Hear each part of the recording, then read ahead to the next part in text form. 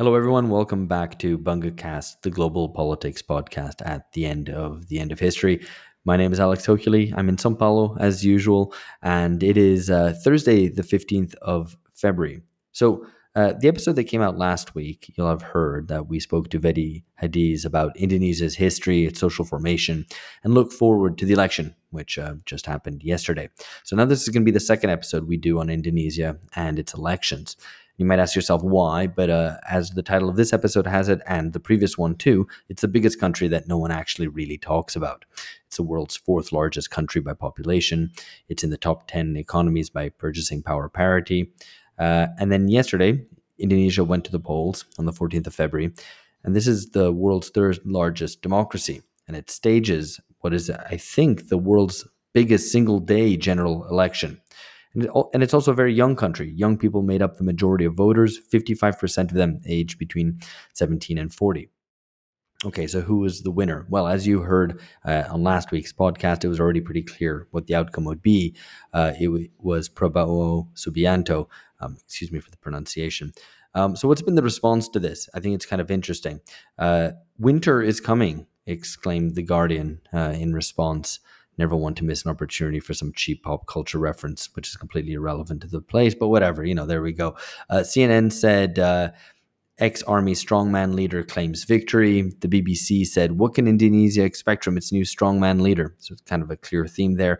And as one kind of popular tweet had it, as expected, Prabowo is winning. Welcome to Indonesia's dark age. Oh, and fuck Jokowi. That there's a lot of stuff to be explained there.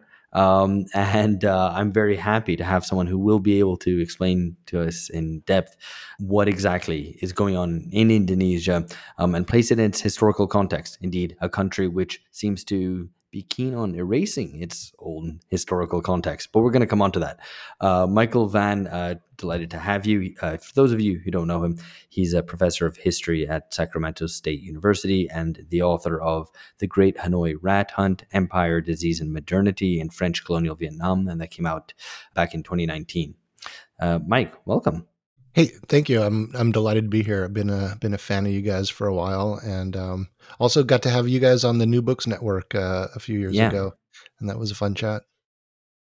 No, it's very belated return invite, I think here. So like to get stuck into it, and well, you mentioned you were doing some like grieving drinking, or I'm not sure exactly what you called it in response to Indonesia's election result. So let's start with the emotional aspect. What prompted that? Yeah, I was self-medicating some emotional trauma at the election results.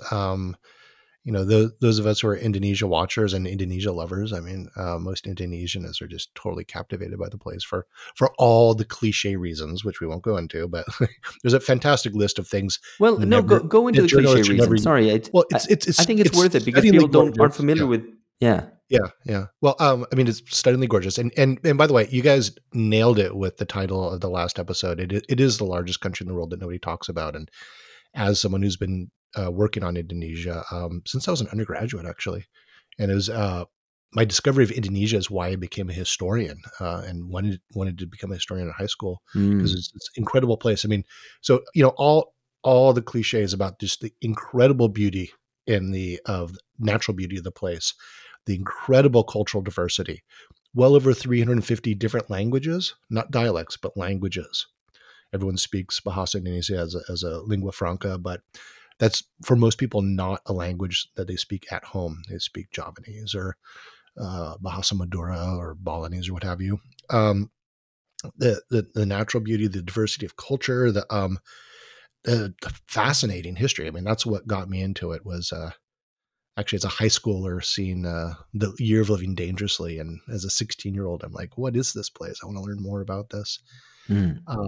So there's just so many draws, and it's just incredible. But there's also these great cliches that we're not supposed to talk about, like the Year of Living Dangerously, and never mention shadow puppets as a metaphor. Don't mention volcanoes, and journalists always have these stock phrases. Like you'll always see, they'll reference, say, Prabowo, the president elect, and the journalists will say, well, many Indonesians go by one name, and which is quite common.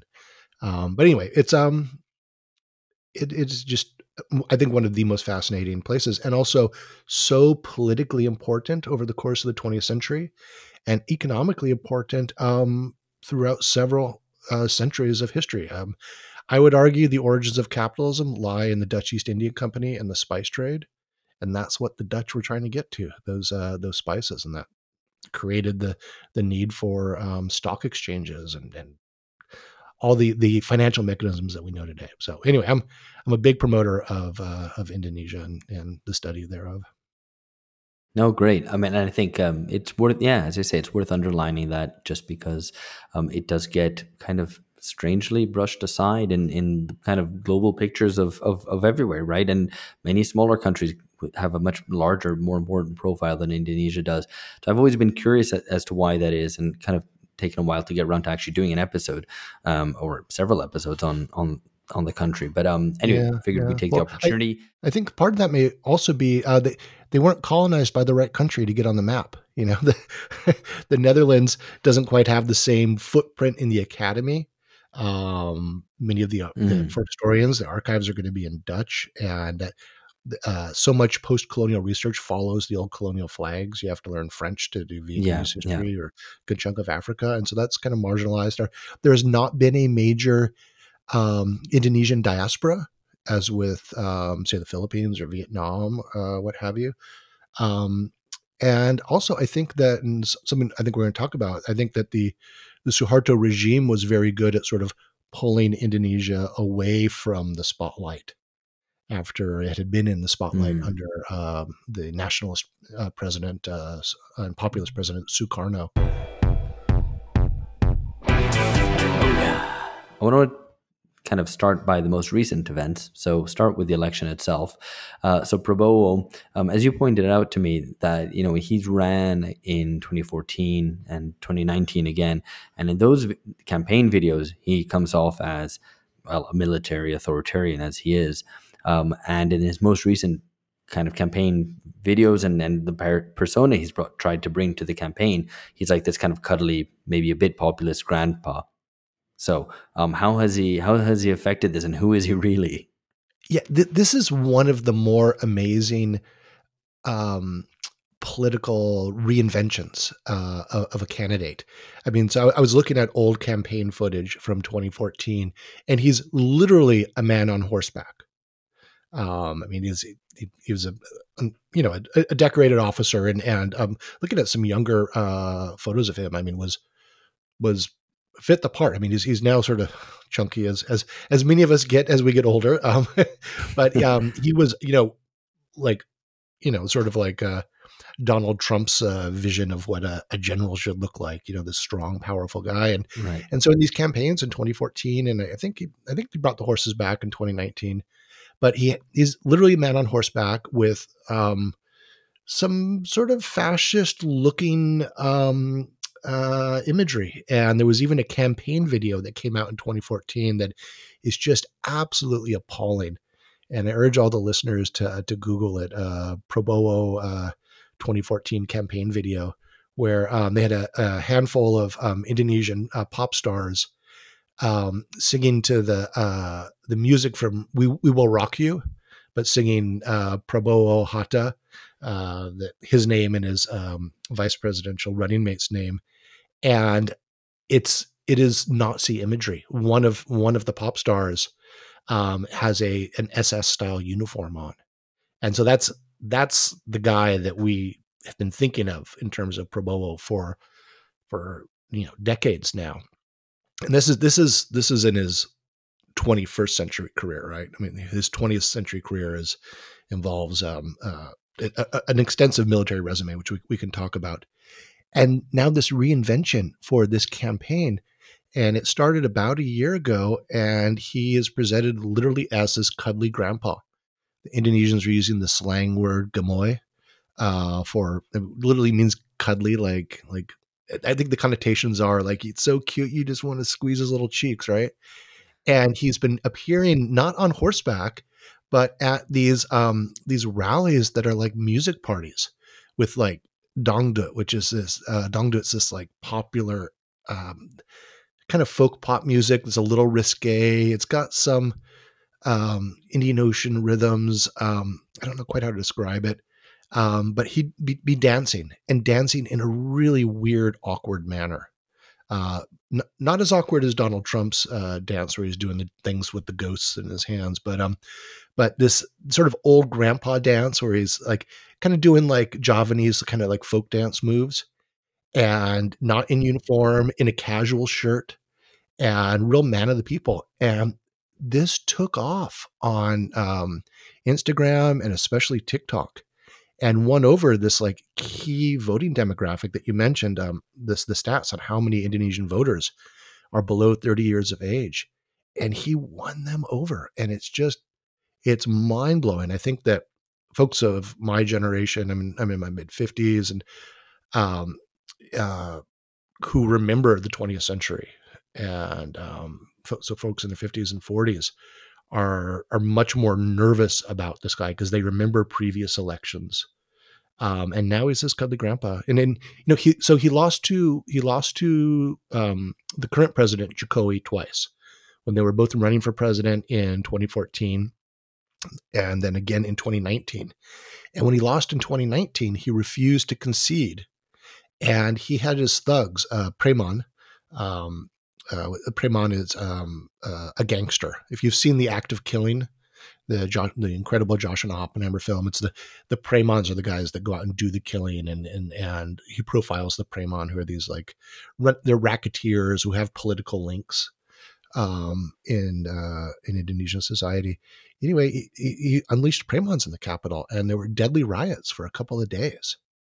But now we've got this cuddly guy that is and then and the image they're using is again not Prabowo on horseback, but AI generated cartoons of him looking like just looking so gamoy. You just want to pinch his little cheeks. No, I mean, it is remarkable. I mean, even just you read the basic biography and his implication in kidnappings and of pro-democracy demonstrators at the end of the 90s and things like this.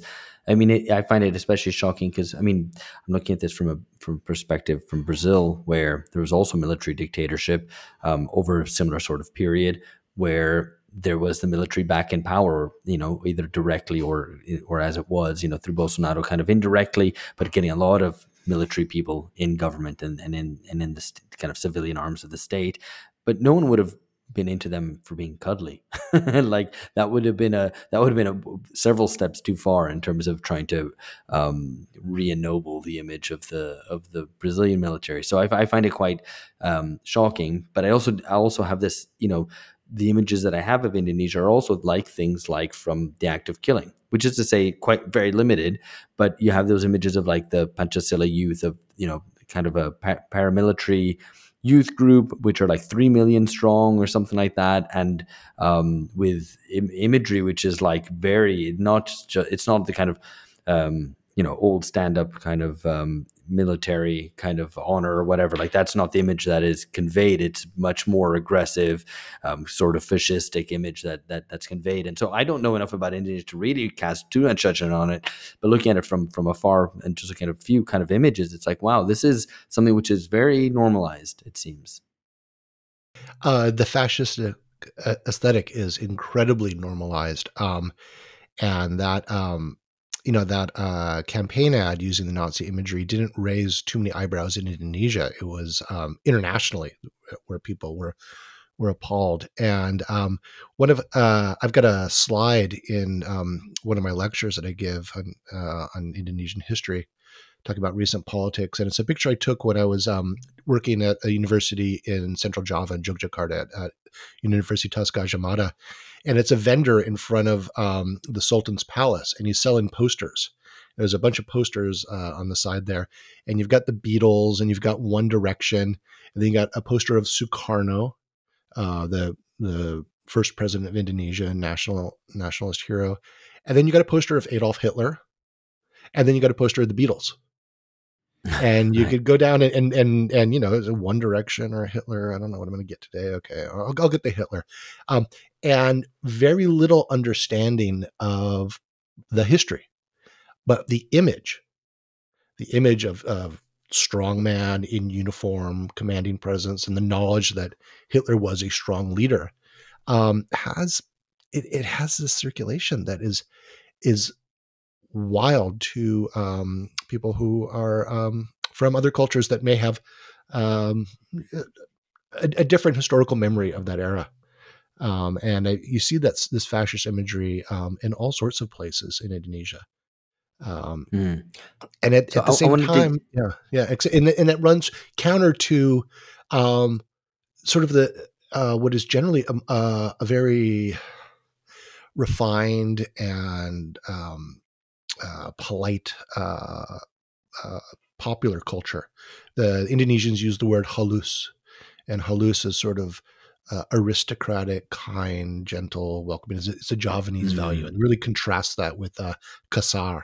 And kasar is like sort of gruff, popular, and politicians, Indonesian politicians, are always very, very halus and very sort of gentle and very diplomatic. But at the same time, there's this fascination with these figures of power, totally out of historical context, totally out of historical right. context. And even, But who are just convey strength and yeah, power and yeah. yeah, and even so even Sukarno, the left of center, very Communist Party friendly first president of Indonesia, um, who had an ideology of Nasacom, nationalism, communism, and Islam. He was going to get those three together, and that was his state ideology. He adopted all sorts of fascist imagery. And there's a great anecdote in one of Benedict Anderson's works where he talks about being a translator at a cocktail party for diplomats in the 1960s. And Sukarno was saying, it's good to be a nationalist. Look what Hitler did for Germany. He went in there and found all these Germans who felt really sad, and he made them feel good about themselves. And so I want to do that. And Anderson's translating that for these diplomats, and they're just appalled at what this guy is saying. This is like Right. 62, 63, maybe 64. And then the famous book, novel, and film title that we're not supposed to Indonesians aren't supposed to reference because it's such a cliche of the year of living dangerously. This was a speech Sukarno gave the year before he was overthrown, and saying the Indonesian people, we're going to live dangerously, and we're going to, it's sort of like Mao with, bomb the bureaucratic ramparts kind of thing. That's lifted from Mussolini. He plagiarized Mussolini, Italian fascism, on that year of living dangerously idea. So there's this current there that is across Indonesian politics, and so it's what makes this reinvention of Prabowo, who would be the epitome of that strongman. I mean, again, look at the old campaign photos with him on horseback. The invention of him as cuddly grandpa, um, stroke of genius. But I don't know. Hey, I'm not in his inner circle. Maybe he's gotten more of the loyal page. Maybe it's sincere. Maybe I'm just being paranoid here because Well, most I mean, I Indonesian do want to authorities are ask very you. concerned. Yeah, yeah. I'm sorry. Right. Yeah. I mean, I do want to ask you whether this is, aesthetic, cultural, or if there's some kind of deeper, truer political reality that these images speak to.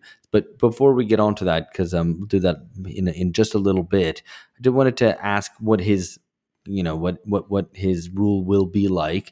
I'm just having a look a little bit at what some foreign press said. So the Financial Times suggested there might be concerns about populism, but by that they just mean some costly campaign pledges. Also, possibly his nationalism might put off Chinese investors. The Foreign Affairs said that Indonesia's democracy is stronger than a strong man, so Prabowo will find it difficult to rule as an authoritarian. Do you think those takes are correct? I mean, how do you see it, and also how strong is he in the legislature? Yeah, yeah. No, I mean, some of those takes are across the spectrum there, and also in the intro, you should throw the Guardian under the bus with the winter is coming reference. Yes, I yes. technically I think the Guardian was quoting Amnesty International Indonesia. So Oh yeah, no, I'm yeah, no, they were quoting somebody. Yeah, they but were, but it's still really cringe. So I know and I won't miss an cringe. opportunity to kick the Guardian. Fair enough, but but it was a human rights organization. It was either Amnesty International or one of the local organizations. Well, we don't know, but his track record and his public statements over decades are openly hostile to democratic institutions. He in an interview a number of years ago with Alan Nairn, he said, "Yeah, maybe Indonesia needs fascism. Maybe I should be a fascist. Maybe that is something I'll embrace." And this was an interview about 10 years ago, um, based on his behavior in 2019. I think there's no reason to think that he's really modified too much. But this process of the president in Indonesia gaining more power and being more centralized has been going on in this last term under Jokowi. And Jokowi has done a number of things, making it much more easier to go after people criticizing the president or other elite politicians, restricting human rights. Jokowi went back on, he really stabbed the KPK, the anti-corruption organization, in the back. He really sort of Mm. um, emasculated it. It's lost a lot of its power. So I think, if Propolo does start to centralize power, this isn't a huge rupture. I think this is continuing a trajectory that has been developing in Jokowi's second term, which for many of us who were, I'll admit, I was up until more recently than I'm comfortable admitting, I was still pretty optimistic about Jokowi being this reformer. Um, and this past 2 years have just been the opposite of that. Well, so One, let's yeah, get on to him, because you called him Indonesia's Obama, and it's also worth noting that his son is now the vice president to Prabowo, right? So right. there's something going on there. That's I want to. What would be the U.S. equivalent of that? It'd be like one of Obama's kids, like running, being like Trump's VP or something. Or Hunter Biden. Oh, maybe that's it. The Hunter Trump ticket. We could really do something in there. Right, right. That would be cool. That'd be cool. that would be that would be Society of the Spectacle right there. Um, yeah. Well, okay. So two things going on. What has been Jokowi's trajectory, and then what's up with this wild alliance that we've seen in this election between Jokowi and Prabowo.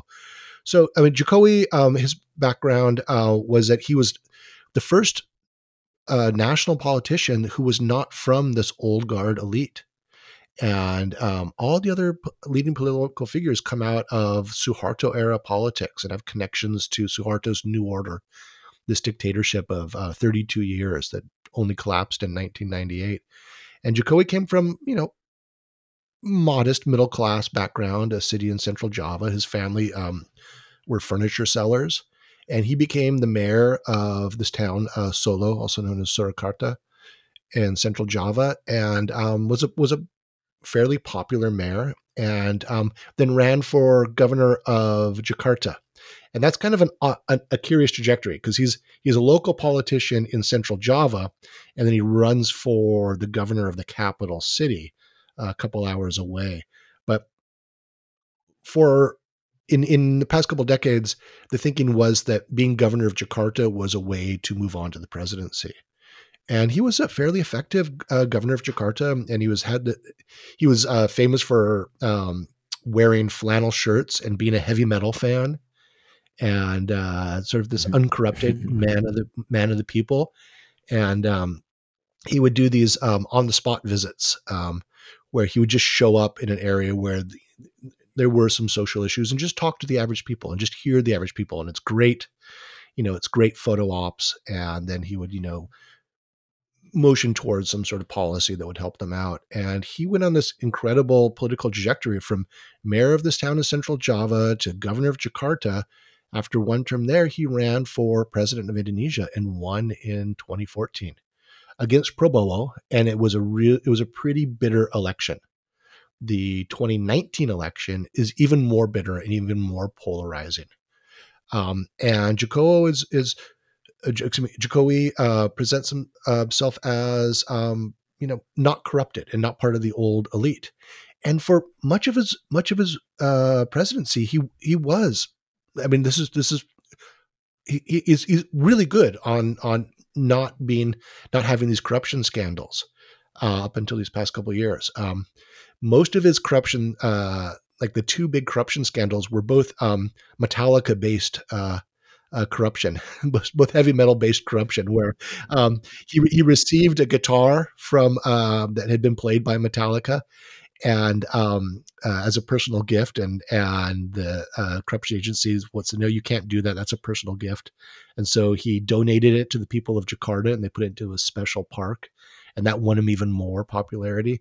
And then I think a Swedish diplomat gave him a box set of some very rare Metallica Well, albums, wait, and wait, which wait till didn't wait till rare. Metallica find out that he hasn't been paying for their songs or albums. Then Yeah, they'll that'll come be a real after. scandal. Well, he got on stage when they played. He got on Right, stage when right. they played, and there's a lot to be said about Indonesia heavy metal and politics. I was living in Central Java when Guns N' Roses played, and they came out to a totally uh, black stage with a spotlight on the guitarist who was playing Indonesia Raya, the Indonesian national anthem, and the audience just went crazy. And I didn't know this happened. The next day, I'm just going to the 7-Eleven, and everyone's stopping me like, "Yeah, America, Guns N' Roses, thank you so much." And like hearts and minds through heavy metal there. But and Jacoby was a heavy metal fan. Like his big boost came from this local metal band called Slank supporting him, which I recently was told it was kind of on a whim that they supported him, and that gave him this popular appeal. Anyway, Joey was this uncorruptible figure that was from the old order, and then had this really nasty election in 2019, where again Prabowo, you know, started riots. And he was doing a January 6th kind of thing before it was cool, right? And he Jokowi responded by bringing Prabowo into his administration and made him Minister of Defense, which has been a pattern in Indonesian politics. It's I don't know, a team of rivals kind of thing. But Jokowi had not done much of this in his first administration, but he did it. He did it in 2019, and that gave that created the opening for this rapprochement between these two. And over the course of this administration, the second administration of Jokowi, he and Prabowo have become closer and closer. And also, it's worth noting that when he made Prabowo Minister of Defense, Prabowo then was able to visit the United States for the first time in, I think, about 20 years. The U.S. had refused to give him a visa because of Prabowo's human rights record. But when he was Minister of Defense, the Trump administration said, well, we got to let this guy in. So that was his first visit to the U.S. in I think, 2020. Um, All right, yeah. he wasn't even allowed to see his son graduate from college in, I think, 2012 in Massachusetts. So, yeah, well, I call Jokowi the Indonesian Obama because there was so much optimism that this outsider would come in and really change things. And especially by the second administration, not much has changed. And indeed, he's increasingly bought into the existing power structure and also acting in a more and more authoritarian way. And so as he gets closer to Prabowo, his defense minister, um, and we start to move towards the election, it's clear that Prabowo is going to run again. And there's two other presidential candidates. One from Jokowi's party, who's a very nice but totally forgettable guy from Central Java, and then another politician, Anis. And Anis has another one of these very, very quick upward political trajectories, like Jokowi. He's American educated. One of my friends was his professor at Northern Illinois University. Very sharp study, political scientist, and he became governor of Jakarta. But he got to that position by attacking who had been Jokowi's second hand man, a Chinese Indonesian politician who goes by the name Ahok. And when Jokowi was president, or excuse me, Jokowi was governor of Jakarta, Ahok was his vice governor. And when Jokowi left to run for president and then become president, Ahok became the governor of Jakarta. And here we start to see some identity politics come in. And Anis used um, uh, uh, Muslim identity politics to just as a shorthand there. I know that's Hmm. we can unpack that for hours, right? I don't want everybody coming at me for that, but basically using Muslim identity politics to go after Ahok, who's ethnic Chinese and Christian, and it led to there was a cell phone video of Ahok giving a speech where he was saying something about an Islamic a verse from the Quran that he was just it wasn't anything that controversial, but that clip was edited in a really amateurish way. I've watched it a zillion times. I don't know how anybody could be convinced that it wasn't edited, and to make it look like he was engaging in blasphemy. And that led to this mobilization against Ahok. And Anis really rode that to power and beat Ahok in the election. And then Ahok was found guilty of blasphemy and spent a couple years in jail. And this is the So end of Ahok's political career. that's a big transgression of norms. Then, like that would be something that which would just rule you out everywhere in Indonesian politics, or Conviction of primarily blasphemy. in Java, or huh? Yeah. Yeah, yeah. No, that was yeah, that was a bit of a career ender there, and spent a couple years in jail. And I think that the judge gave him more time in jail than the prosecutors were asking for, and it was really Wow. scandalous. And so Anis, this who's now governor of Jakarta, had been using that and continued to use these popular demonstrations in Jakarta.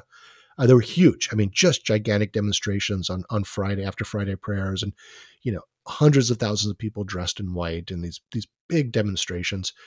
And this was Jokowi's political ally that Anis took down, Ahok.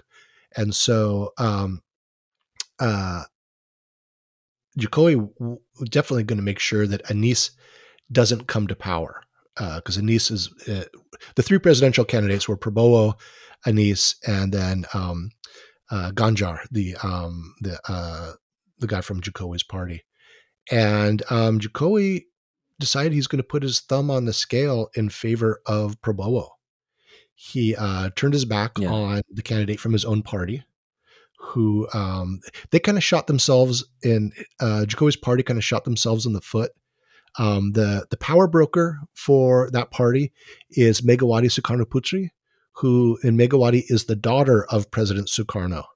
She briefly served as president, but has receded from electoral politics to be the power broker, right?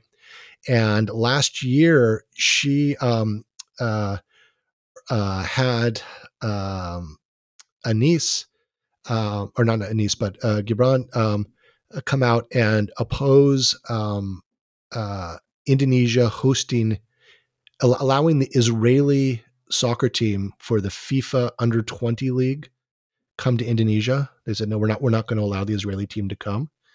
And that backfired tremendously and led to Ganjar's uh, uh, approval in the polls tanking, because FIFA responded by saying, okay, you're not going to let a team come. We're not sending this Mm. tournament to Indonesia. And love of soccer was more important than fanning the flames of anti-Israel political sentiment.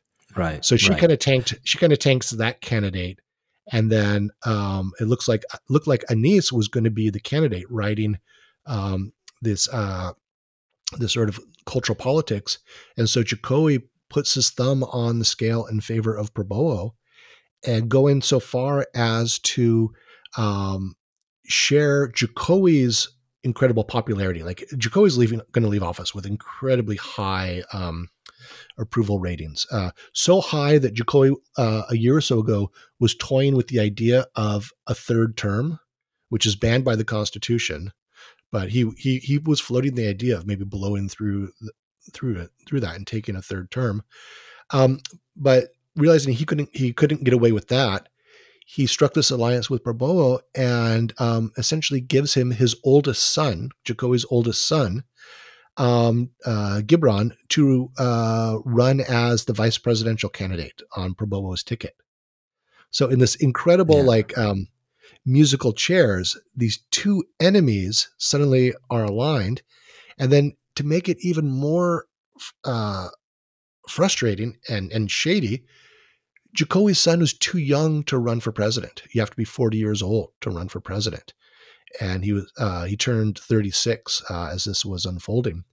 And so Jokowi started a court case and said, well, he's already mayor of Solo, this town that Jokowi had been mayor of, and that's enough sort of executive authority to make one qualified for president, right? So it's this very spurious legal argument. And so it goes before the court, and the judge rules in favor of um, taking his previous administrative work to make up for the fact that he's literally 4 years too young. Now, that judge was Jokowi's brother-in-law. Right. Yeah. I mean, it's just It's the so it's all very shady. Yeah. yeah, and this is all happening in the space of a few months. Nonetheless, I mean, this the is a the nice. Jokowi effect, raises Prabowo's popularity to the through the roof. I mean, we saw it in the poll. We had really good polling data for this election, really, really good polling data. And so yesterday he won with like 60% of the vote, which is just shocking. Many of us Right. thought, okay, he'll get 48, 49, but there'll be no runoff election. He's the presumed president. I mean, that bit just there is a nice illustration, I suppose, of what our previous guest on Indonesia told us about the degree to which the oligarchy is still very much in place and controls large areas of the state. I wonder one last question on the election. Was there a central issue that came up that was the kind of pivot of the election, or was it just very personalized? And if there was an issue, is there some programmatic issue that is going to be taken forward by Prabowo into the presidency? I mean, is there going to be something like to look forward to him making a big international splash, or building something domestically, or trying to be more egalitarian or less so, or whatever? I mean, is there something that is to be expected, or is this really just sort of managing the kind of existing trajectory of the Indonesian economy? The latter, the latter. The debates were really quite dull.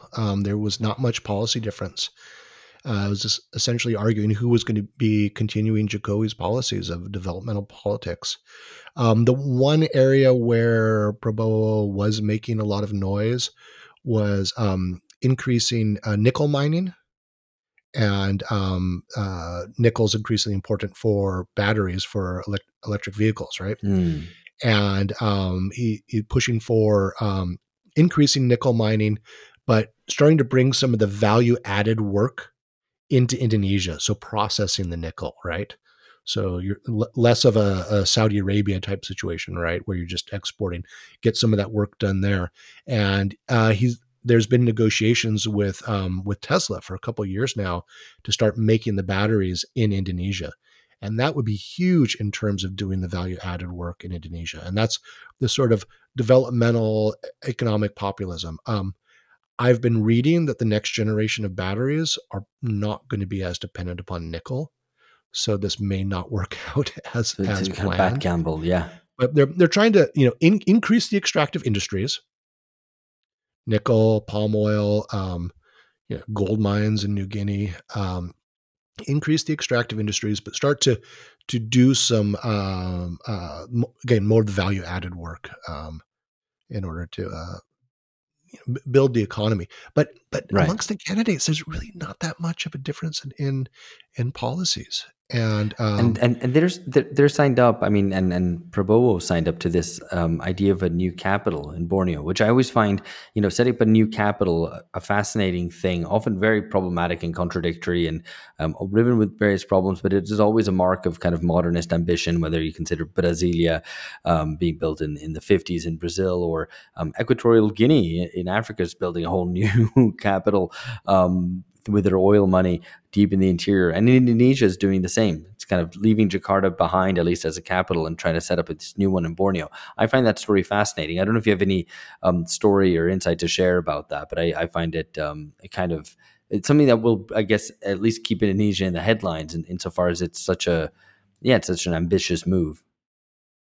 yeah, it's an ambitious move, and it ties a bunch of things together. I mean, it at the core of this policy is facing the realities of climate change and the fact that northern Jakarta is literally sinking into the Java Sea.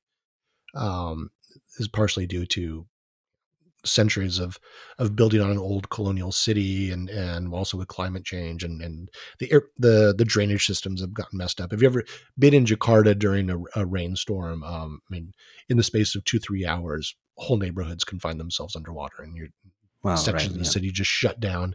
I have some sort of strange masochism because I absolutely love Jakarta as a city, absolutely love it. But the traffic jams that you get in there. Well, you live in Sao Paulo. I mean, it's, I mean, it's it's it We is don't get whole neighborhoods flooded, but we get quite a bit of flooding. It might not be up to your yeah. neck, But but you up get up to your waist. you get the famous traffic jams, right? That can Yeah. occur at all hours of the day. Um, but so in many ways, Jakarta is becoming not a functional urban center. It's falling apart. And so this idea to move the capital to Borneo, which was a bit of a surprise and seems to be moving forward. And in the past year or so, it has drawn the eyes of corruption watchdogs. And surprise, surprise, there's some deals going on there. I've seen various mock-ups of what the new capital will be like. I was last summer. I was up in Makassar, just across the strait from Borneo, where the capital is going to go in. It's a long ways from Java. The it the model is Brasilia, is this administrative center that will be at some distance from the economic hub of Jakarta. I don't know. We'll see. I I wouldn't if it. I wouldn't be entirely surprised if in 5 years it just never comes to be. Um, Right, right. but I wish them the best. It will be a wild restructuring of Indonesia, and will lead to some development in the north and some real economic boom in Kalimantan, which is Indonesian Borneo, and also in the Moluccas and in that northern part of Indonesia, which is a stunningly gorgeous place, also very resource rich. Borneo is the site of incredible deforestation right now, as palm oil plantations are going in, and just Hmm. absolutely devastating ecological damage, which is something I think that the Prabowo administration will dramatically increase, because in addition to mining, there's expansion of palm oil plantation is on his agenda. But I don't know. Right. The whole new capital project could possibly collapse, but seems to be moving forward. That's fascinating. Maybe something that we at BungaCast need to do a dedicated episode on.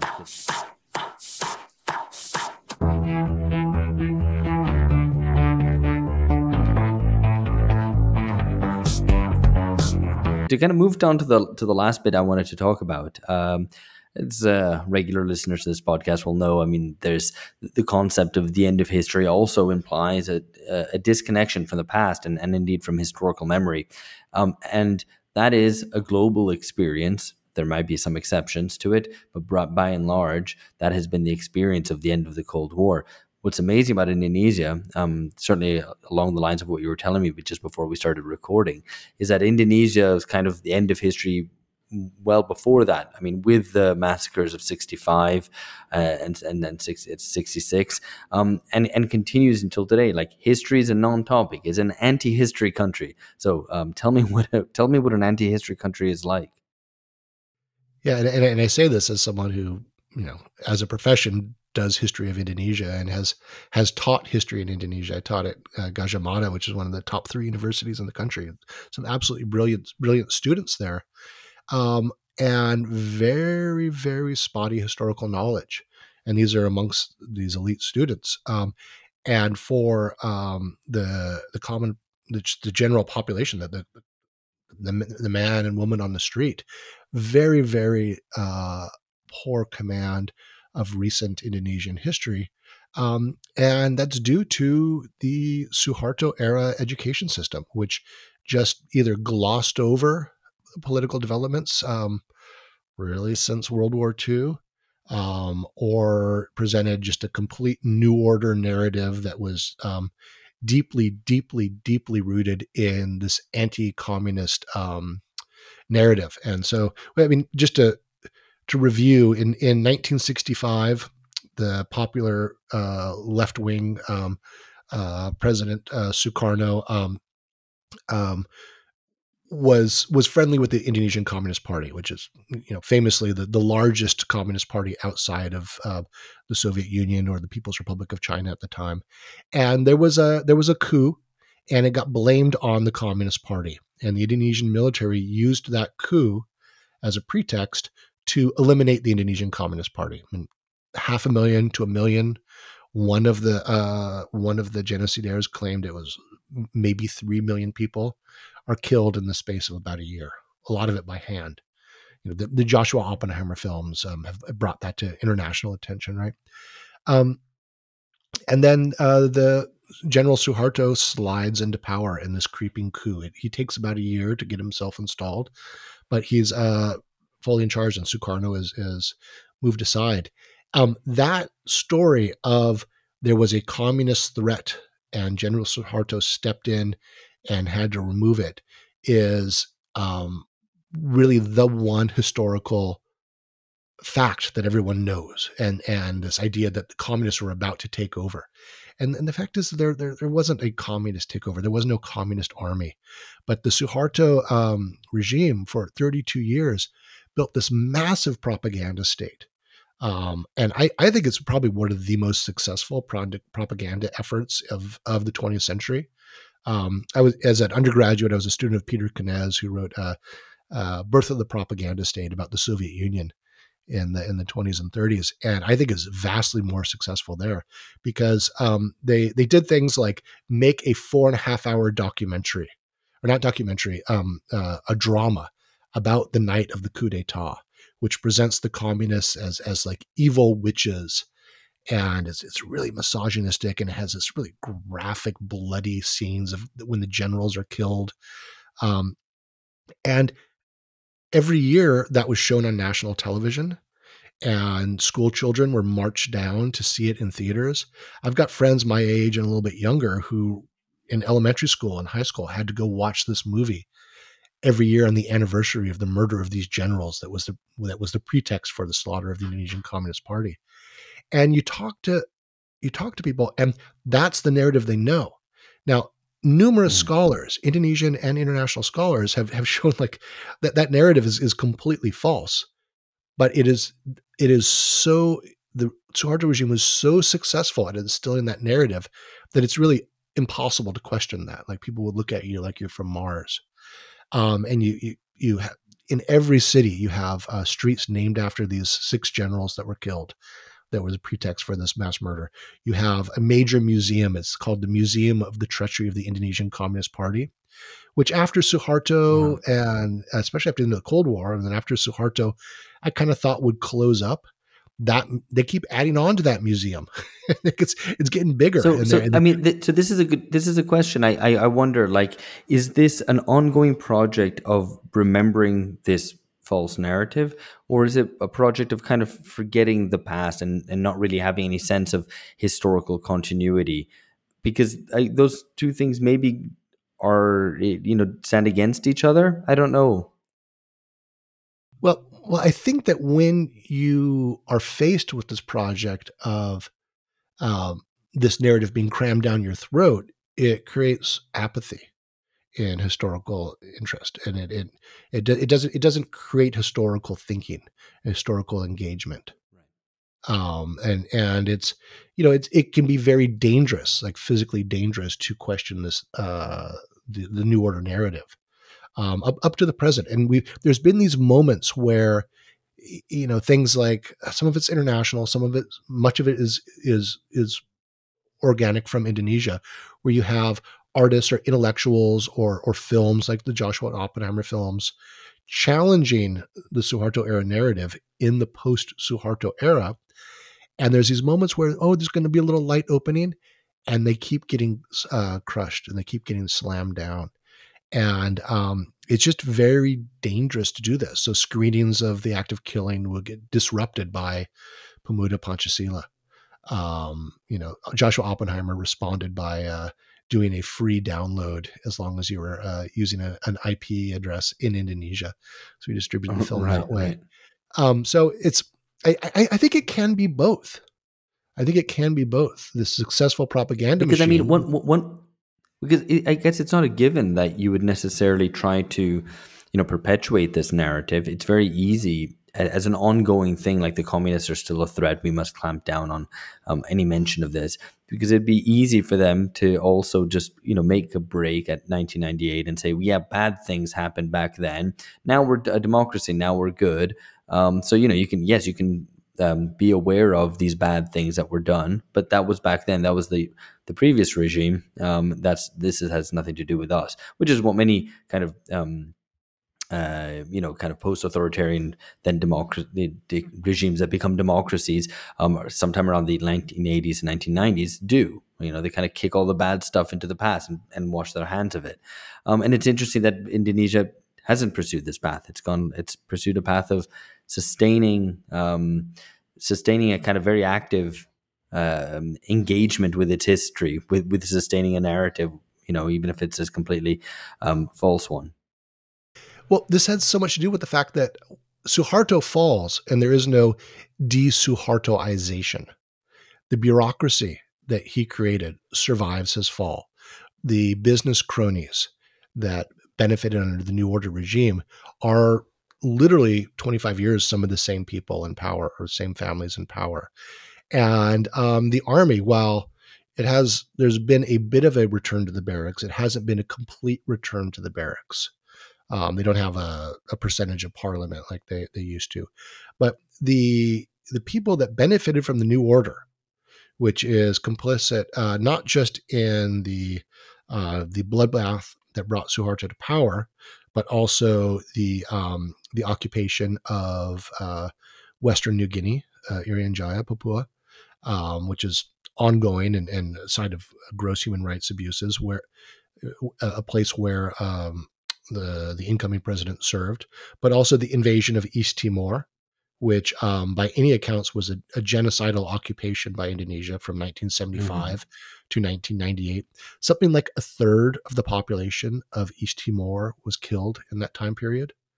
Wow. I think it is a loss of life that we haven't seen in the world uh, since the Nazi regime in like occupation of Latvia and the Baltic countries. I think is where it comes up to. And Aceh, the ongoing civil war in Aceh, which is has come to an end, but it was a decades long civil war with gross human rights abuses there. So many of the actors who carried out the Suharto era policies, who engaged in the repression, who benefited from this because there's a lot of money to be made, and owe their careers and their families' well-being to complicity in the Suharto regime. That can't be discussed, and there's real anxiety amongst the elites that if you probe too deeply into this past, people will want revenge. So the survivors of 65 are getting very, very senior now, and there's very few around, but there's anxiety that their families will want revenge. And Mhm. there's no state memorial to the victims of 65, 66, even though Suharto is long gone.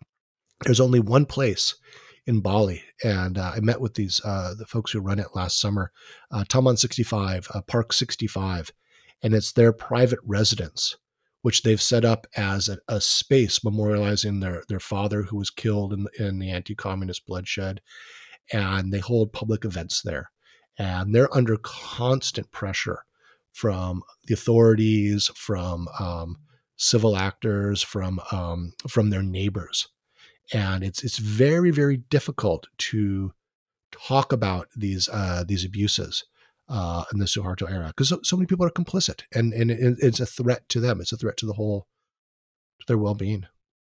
No, that I mean that's fascinating. And fascinating how that can be ongoing. But as you say, I guess the idea that there was Indonesia was fighting wars on several different fronts, kind of at its borders for a long time, sustained a much more traditional Cold War right wing regime attitude, where in many other places that kind of lapsed into a much more kind of neoliberal end of history, kind of we can forget everything, nothing really matters sort of attitude. Yeah, and in those ongoing campaigns, and these are wars. I mean, they're not. I mean, it's at the borders, but it's in Indonesian territory. These are domestic, wars. Or Yeah, yeah, most international human rights observers would say New Guinea is occupied, but technically these are all part of the Indonesian nation state, and you have major political actors like the incoming president Prabowo, who served in East Timor, who served right, in New Guinea, who has connections to there's a number of Timorese that worked with the Indonesians. And then when East Timor voted for independence, many of them left and came to Jakarta, where they worked as Preman, worked as thugs. And Prabowo's got direct connections to some of these. Hercules, this guy Hercules, who's just like this terrifying gangster guy. He lost his eye in the war, and he always wears a black glove. I think he had some damage there, and he used to run one of the major gangs in Jakarta down at Tanah Abang. He's like been very open that he pledges his loyalty to Prabowo, and that they've got direct connections there. And this was as a youth he was orphaned when the Indonesian army killed his family, and Indonesian officers basically adopted him, this sort of battlefield adoption. So these connections to these ongoing wars that are really brutal. I mean, really, really brutal, and it builds a real esprit de corps amongst the officers and the rank and file soldiers. For example, one of the major groups in these military efforts is Kopassus, which is the Indonesian Special Forces, of which Prabowo headed. He was the head of the special forces, and they're really the elite of the New Order era, and they continue to be the elite of the Indonesian military. And when I was living in Yogyakarta in Central Java in 2013, there was a bar fight one night. I wasn't there. it was a bar. It was like by the airport. Everyone in there, but I think it was adjacent to a hotel. It was called Hugo's, and a bar fight broke out. And it was so I think it was over a drug deal, and it was a bar fight between police officers and members of Kopassus. And a member of Kopassus was killed by an off-duty police officer, and the guy who the suspect was arrested. He was put in jail, and he was put in jail. He was being held for a couple of days outside of the city of Yogyakarta in this jail that I'd ride my motorcycle past every now and then. Very spooky place. And a couple of days into his detention, a bunch of black SUVs pull up with guys in full Bruce Willis, Arnold Schwarzenegger style commando outfits with communication systems. They use explosives, blow open the door of the jail, and go through and find the suspect and murder them in the cell and then leave. Wow. And, you know, this is in the town I'm living in. This is a mile or two from where I live. Everyone's appalled. Everyone knows it was Kopassus. It was these special forces guys. Finally, the head of the military steps forward and says, "All right, everybody knows this was the special forces did this. We've identified who they are. We've detained them.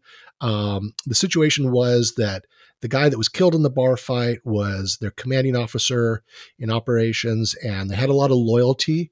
And that's something that we really praise in the Indonesian army. So we're going to just handle this ourselves. And there's nothing to see here. Don't worry about it. Right. So they can engage in these extrajudicial killings against the police force.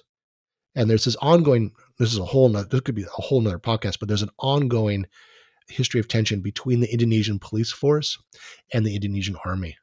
Because during the Suharto era, the army assumed so many functions in society that the police really didn't do much.